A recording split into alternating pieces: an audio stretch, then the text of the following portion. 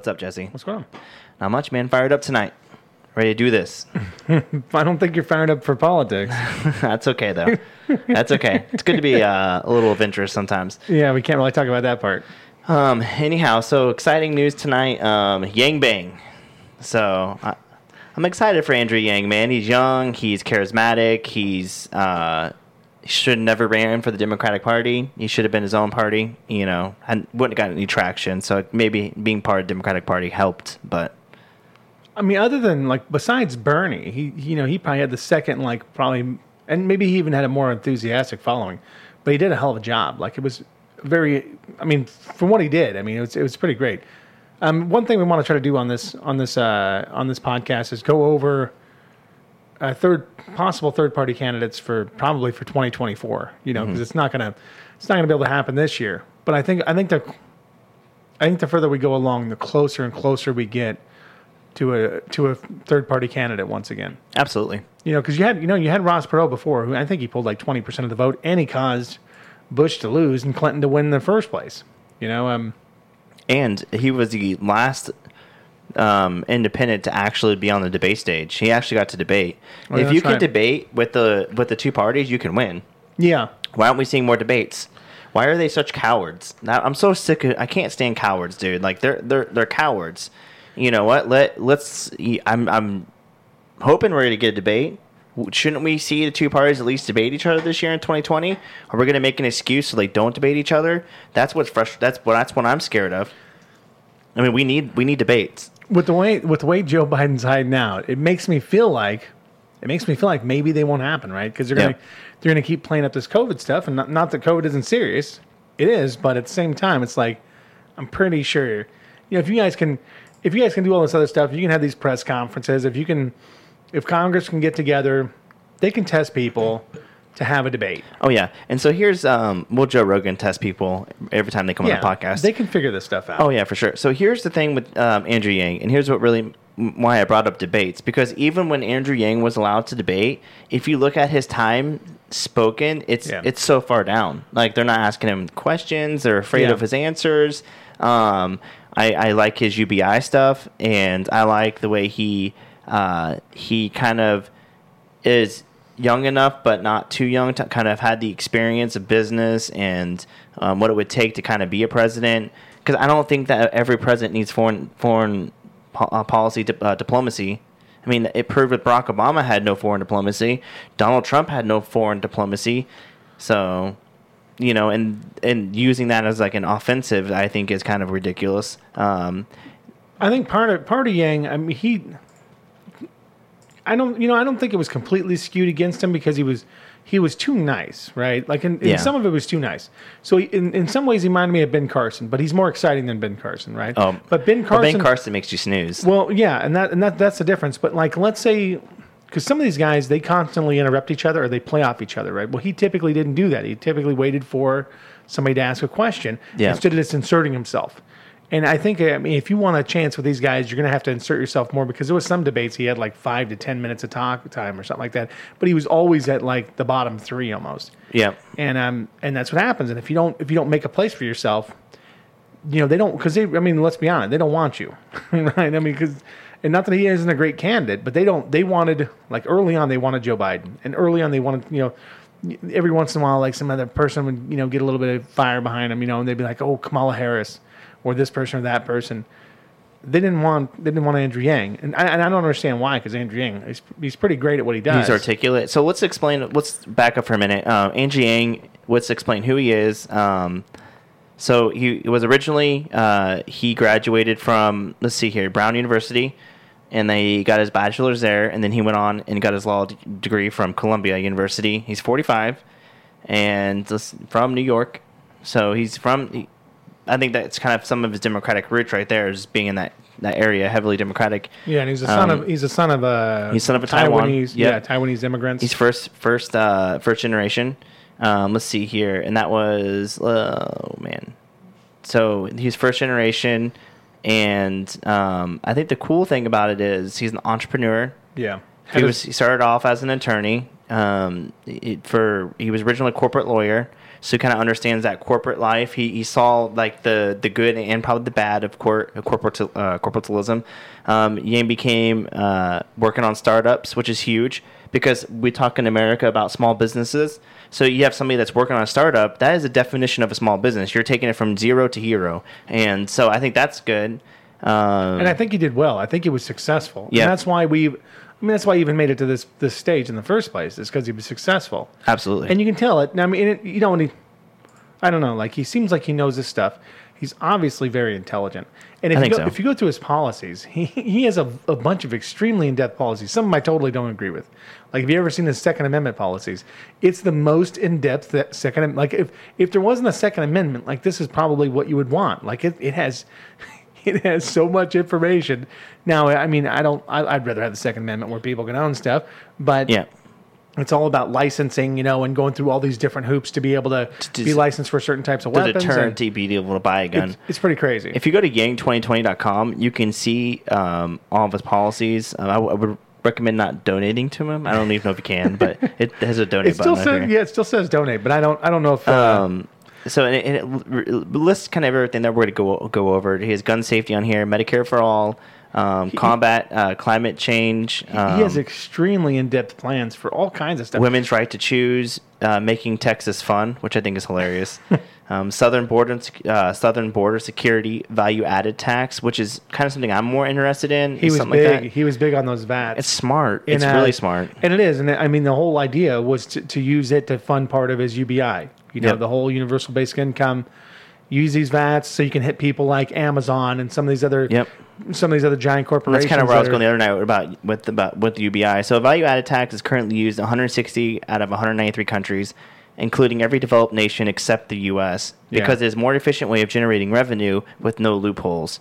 Big companies and rich people are excellent at moving assets around to avoid taxes. Amazon, Google, and other companies funnel hundreds of billions of earnings overseas. In fact, Amazon paid 0 taxes last year. A value-added tax makes it impossible for them to benefit the American people, automation, and infrastructure without paying their fair share. So you look at these corporations that have a domineering presence in China, and they're building all these phones in China. Think about this. And I was listening to. I can't remember. I think it was Joe Rogan's recent podcast, and he's talking to a prepper. Imagine if a disaster happened. It's kind of like Corona, right? And we can't get phones anymore because all the phones are made in China. Maybe we have a 2-year supply here. Imagine if we can't get medicine because a lot of our medicine is made in China. Imagine these scenarios where we are creating ourselves into this like bubble because we're not allowing these NAFTA agreements, these TPPs are pushed by people like Barack Obama and Hillary Clinton. NAFTA was pushed by George Bush Sr., and then it was passed by Bill Clinton, which is the North American Free Trade Act. These things like gut the middle class, and that's why I think if you get somebody like Yang who can burst out of the bubble and can pursue an independent party run and get on the ballots and be able to debate, and he can get his voice, and we get some ground because it seems like people are waking up to politics. I think it's a good move. Well, and Yang is just a lot of fun anyway. Did you watch any of his? Some of his sideline videos are hilarious. Like he'll have, after the show, there was guys who were like, "Hey, I'm gonna kneel in front of you and you spray this." I was just getting ready to mention that one. You spray this whipped cream in my mouth, and he did it. And he filled their mouth up with whipped cream, and it's so. I mean, like, well, the campaign guy runs over there. He's like, "We can't doing this. This is oddly sexual." But it's funny. Like it was pretty funny. And Yang was, I wish he would. I wish he would loosen up a little bit during the debates. But he just needs more time. I mean, hell, he's only 45, and I would assume that he'd probably run again this. Joe Biden's been in office for 44 years. Yeah. 44. Yeah. Yang is 45 years old. And you think about this: Yang's 45 years old. Biden doesn't support half the things that Yang does. Because Biden's not smart. Okay. No offense. I don't. And I'm not saying that Trump's smart. Like, because Yang is much more intelligent in terms of Trump. In terms of IQ, like Yang has a very high IQ, right? But think about this, dude. But sometimes people are a little too smart and they'll play with shit too much. They'll be like, "Hey, I have this great idea," and that's why his gun. I think Yang kind of ran into that. Thing is like it's really smart. It's just. Okay, dude. Like, come talk to us, Yang. This is an invitation to come talk to us because we're table talk, normal everyday. He was he had gentleman. Ben Shapiro had him on too, and it was a really good. Oh yeah, it was a great. Because you got two intellectual heavyweights right there. I just enjoy listening to Yang because he's a genuine. He seems like a genuinely good person. Yeah. Right. So here's something. Okay, so I want to do something real quick. Here's top 10 trending policies that Yang supports, and let's name these off. The freedom dividend. I almost thought and that's the 1,000 per year, right? Yep. I almost thought this said human centipede, but it says human-centered capitalism. Human centipede. I was thinking right when I saw it. I don't know why. I'm not sure if Yang. I'd have to ask Yang if he supports that or not. Reduced student loan burden, value-added tax, southern border security, Medicaid for all, gun safety, climate change, achieve net zero emissions by 2049. Women's right to choose, making Texas fun, which is hilarious. That's why I love Yang. He's funny. But anyhow, so look at this, man. Joe Biden doesn't support Medicare for all. Yeah, and that's pretty funny because he won't even because Joe Biden could help shore up the left with Medicare for all, right? Yep. But he won't even back that, which is kind of odd. I get it and I don't get it, but he's still milquetoast. He's still he's just trying to play the most safe stuff because he's not. I mean, it's like his candidacy. He's not even really alive, but he's there. I mean, he's there, and I guess allegedly he's winning. I don't trust any of the polls though right now because. So here's what Yang says, and this is kind of why I like things like he's like we talk about how we're going to pay for it, but the reality is we're already paying for it. We pay for it when we can't switch jobs.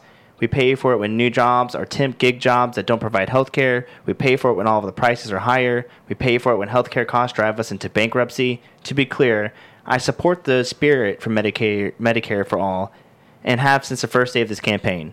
I do believe that swiftly reformatting 18% of our economy and eliminating private health insurance for millions of Americans is not a realistic strategy.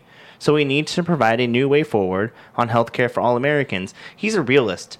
He's not saying, hey, wishy-washy, hey, guys, I can give you all free health care, and I'll just make it one government system, a single-payer tax. He's not doing that. And that's what's so frustrating about politicians is, these wishy-washy bullshit dreams they try to push aren't real. And you know what? It's the difference between him and Bernie Sanders. Bernie Sanders wants 100%. To promise all the, everything. Not even really looking at the cost. It's like he's going to promise these things for people's votes. Yang was, he was pretty methodical about all of it. Like, hey, this is how I'm going to do it. Now, this is what we're going to do. And I agree with. Actually, I kind of agree on that. I kind of agree on that. And I think he's right. Like, I think in a way, in the future, I think the UBI is probably it's either going to have to be, or I don't know how the economy is really going to look. Maybe it doesn't have to be. Maybe there's another way to go about it. So. I agree with that. So let's break it down. So this is how he supports UBIs. This means controlling the cost of prescription drugs. 100% agree with that. No one talks about this. Andy, who I love, is a pharmacist. She's on our third-party podcast, and we can't wait to get her kind of input on that. That means investing in innovative technology. And if you look at America right now, where does all the medical innovation come from? It comes from America. But we got to figure a way out to get our costs down because it's expensive. Monica's surgery, a 30-minute surgery on her foot because she got stung by a stingray, was $800 for 30 minutes. $800. And that was just this. That was just a surgeon. That wasn't the anesthesiologist. That wasn't anything else. That was just the surgery. And it's like, so I get it. You know what I mean? And a lot of people don't even have $400 in redundancy savings. So and I understand that. So. Shifting our focus on more stages of care. That means revamping comprehensive care. 21st, to include crucial aspects of well-being. That means taking powerful lobbyists in D.C. Diagnosing and addressing these underlying problems is the first and most important step to ensuring everyone has access to health care, because we cannot extend quality coverage to everyone without real strategies on how to avoid toxic incentives of our current system. So I just think he lays it out, and he doesn't get caught up with saying, oh, we could pay for it, because they don't give him the spotlight. Well, I don't think he's not an ideologue, so I don't think he's like these are the ideas that he's put together, that are. I think it's really intelligent. I think it's well displayed, but it doesn't mean like he's stuck on all these ideas, right? Like I don't like this isn't like his party platform or whatever. Like I think he would do his own thing, and be his own man, and and still have to try to push what he can push. I just like that it's different. He's creative. He's smart. He's actually thought through some of this stuff. It's not just the same old bullshit from the parties. He's different than a lot of these other people. Another Yang thing, and again, this is from Yang 2020, just so everybody knows, but it's good because it lays out what he thinks. Another thing that Joe Biden doesn't agree with is the freedom dividend, which is the UBI. Andrew would implement the freedom dividend, a universal basic income of $1,000 a month, $12,000 a year for every American adult over the age of 18. This is independent of one's work status or any other factor. This would enable all Americans to pay their bills, educate themselves, start businesses, be more creative, stay healthy, relocate for work, spend time with their children, take care of loved ones, and have real stake in the future. Other regular increases to keep up with the cost of living. Any change to the freedom dividend would require a constitutional amendment. It would be illegal to lend or borrow against one's dividend. A universal basic income at this level would permanently grow the economy by 12.56 to 13%, or about $2.5 trillion by 2025. It would also increase the labor force by 4.5 to 4.7 million people, putting money into people's hands, keeping it with a perpetual boost in support of job growth and the economy. I don't know the that's studies. That's his thing. So there's no that's just from Yang's words. I'm not saying that's fact, but that's kind of what he says. Yeah, because the studies I've seen on UBI are not. A lot of them don't come to that kind of conclusion. Now, but of course they were small studies. They were just done in certain areas. I don't know how what it would be like long term, because there's been some different ones in the world, and there's been a couple here. I think there might have been one in Stockton. There was a few locations in America as well. So and I don't think they had necessarily great stuff, but that is a lot. That is a tremendous amount of money. I'm not sure how much he said the VAT would cost, would bring in. But his big thing about it was also mothers or fathers being able to stay home, and that was another piece of it. Like, hey, why aren't stay-at-home mothers or stay-at-home fathers basically rewarded by the system so that they can actually do that, so that we can actually go through with these things, and because they're still giving back to society. Yeah. That's still obviously that's still an extremely important job, and you're not getting any money for it. It's just becoming like an economic drain technically. It takes us back to our first conversation about why third party, and if you think about it, at some point we got to get back to the family structure. I mean, don't even have to be married, but like you need it's important. And I was talking to another friend about this, about having a single household, or if you're gonna have a single household, you can't work 3 jobs and expect to it's hard to raise a child when you're working 3 jobs and there's no support system, because a lot of Americans don't have the support system. And I think there's a way to do it, especially when you make $1 billion in one day. It's ridiculous. It's too big. Well, I mean, we're the bad thing about it in single parent and sometimes 2-parent households is it's like we're outsourcing our child rearing to professionals, like to a daycare or to this or that, where somebody else is raising your kids for you, and you only have them so many hours a day. And that's what Yang's saying right here. And that's like, I don't think this is good, and I don't think it's good long term. And I think that's just another part of like disintegrating the family unit. People are using, and here's another thing to go along with that. Just what you just said, it's not good because we're using school systems as daycares. So we're in a pandemic and we want to send people back to school because people need to work and people need to get their kids back to school. Why don't you fit that extra $1,000 a month for that daycare? Daycare is so expensive. $1,000 a month would just pay for daycare in itself for a lot of families. Yeah, because I know my youngest Ezra. It's I think it's $825 a month. Whew. Because he's still in diapers and stuff. When the younger they are, the more expensive they are. That's extra $800. That's a mortgage payment. Yeah, it's a lot of money. Unless you're in California, a lot of money. New York. And that's how it is. Like under like 2 or 3, that's a pretty standard price for this area. So you imagine what it's going to be in some of those other areas, Yeah. But we're also, I mean, not only that, not only are you losing that money, the person who's basically with your kid more than you is your daycare provider. So they're also raising your children for you, which I hate. Like none of my 5 other children, none of them were in daycares like that. We always worked at our schedules and worked at all that stuff so that we were the ones raising our own children. Which is how I'd prefer it. But I mean, I understand there's a lot of families that just can't do it. Because of the system we have, our system isn't set up for that. So our system is not set up to promote families. It'd be nice to find a job to where you can split time and make up your alone time on weekends. I grew up with, it's weird. I was thinking about this the other day. Your oldest is going to be graduating high school. I've known your oldest like almost half my life, and it's a cool feeling because I've seen like how you raise it and how you split that time and how it works, and it made me think about family. So I think that's a cool thing. Something I also want to mention too, just so we're clear on this. You know, I'm saying a huge like 100% Andrew Yang. This is a third party podcast talking about something that could potentially get a ticket or have the ability to. But Donald Trump has also talked about making child care more accessible.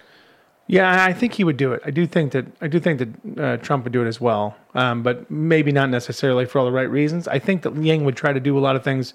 I think he would try to do them for a lot of the right reasons, and that's good. I mean, not that you know. I mean, I guess it's better to have the action than not have the action. And I think Yang is I think he's definitely a viable candidate. I just wonder if he will buck the Democratic Party. He's got to be if he strong. Has to. Yep. You know, because I was telling you about Brett Weinstein. You know, wanting to draft him and William H. McRaven, which I don't know as much about him, but I think he's a center-right Republican. Let me go ahead. And they're trying William H. McRaven.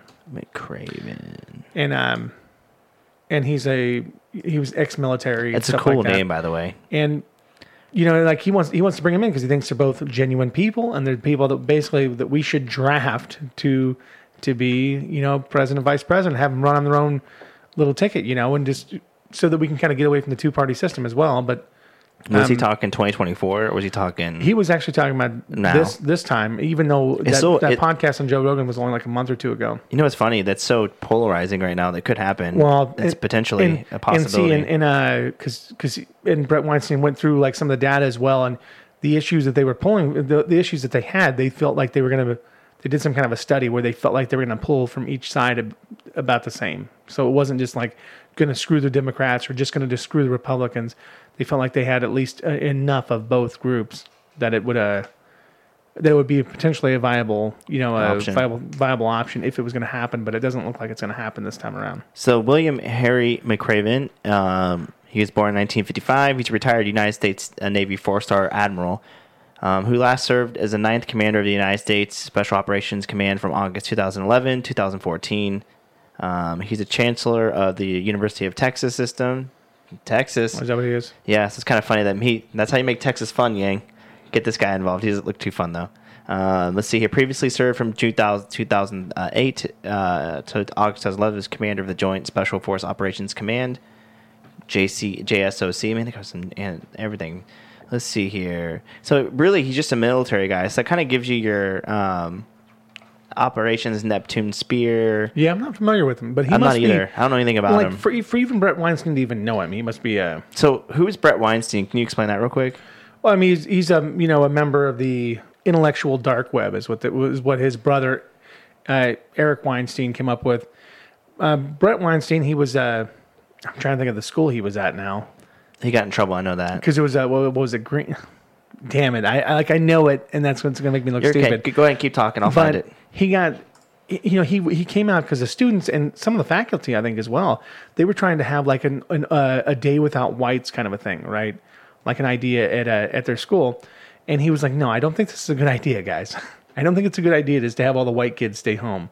You know, like that's So he held his class in a public park. Yeah, so you know, and he took a bunch of flack, and this guy was like, I mean. He's a progressive. I mean, he's not like he was one of them. Like he was. I mean, it was very reasonable because I mean, I've watched enough hours to know that he's reasonable. Evergreen. Evergreen. There you go. I had green, but I was like, I just can't come up with the other piece of it. And he totally gets screwed. And he gets. I think he completely got pushed out of that college altogether. And he's. I think he has a PhD in biology or something like that. I know he has a PhD, and he's extremely intelligent. So, I love a lot of his commentary, and I think he has a Dark Horse podcast, I believe. He does, yeah, with his wife. His wife's on that podcast. Oh, is that who that is? Yeah, it's his wife. Yep. Oh, okay. Yep. Yeah. So now that's a crazy story. It's once a year. Evergreen State University, located just outside of Seattle, allows students of color to take a day of absence so that their important contribution is felt at the university. Brett Weinstein, as a progressive, was and has been on the board for a long time. A year ago, they flipped the logic. Rather than telling people of color to stay away for a day, they told white people that they were not welcome to the campus for a day. Yeah. Absence was completely compulsory, but highly recommended. Weinstein thought that wasn't quite the same ethical and political message as a former option. Weinstein and his wife, also a professor, has since been forced out of the university due to their racism, and America seems divided. Guy's totally not racist. The guy, it's so ridiculous. It's like the left eating their own, and I didn't even understand it. Yeah, but I remember his whole journey, like in terms of learning about and watching him on podcasts, and his podcast with Joe Rogan was really good. Yeah, I listen to all because he has one with Jordan Peterson and him and Joe Rogan, and then he has a couple other ones with Joe Rogan, and they're all great. Anything else good from the podcast? On that one, yeah, a bunch of great COVID stuff. Just COVID stuff. Totally off topic from Andrew Yang, but some great COVID stuff as well. So other than talking about Andrew Yang and McRaven, there's like a 12-minute piece of it, a video on YouTube that just. So would Andrew Yang run with the conservative? I don't know. That'd be interesting. It'd be a good way to unite America. If he had a conversation, he said that he was having backdoor conversations with people. I'm assuming he also meant Andrew Yang, but I think they were still looking at some polling and stuff like that, and they weren't ready to come out and officially agree to it, is the way he presented it. So he still might run in 2020? I don't think it's going to happen in 2020, but Brett was saying that he was having conversations behind closed doors with people, but they weren't ready to come and make it official. Yang Gang. I'm guessing it's not going to happen this time. Join the Yang Gang. Sign up today with Andrew Yang's historic campaign. So no, I'm excited, man. I think he's a good candidate. I think he has some good ideas. Yeah. I don't agree with all of his ideas. I would like to know more. My thing is, like, I want them to explain. I think he's intellectual enough to explain what he's going to do instead of just trying to tell us, hey, this is. I think he'd be honest enough to say this is going to work or it's not going to work. Yeah, and that's what I like because he's genuine. See, I don't need a leader that just agrees with me. I would prefer a leader that's genuine. So at least I know where they stand and what they're actually going to do and what their motivations are.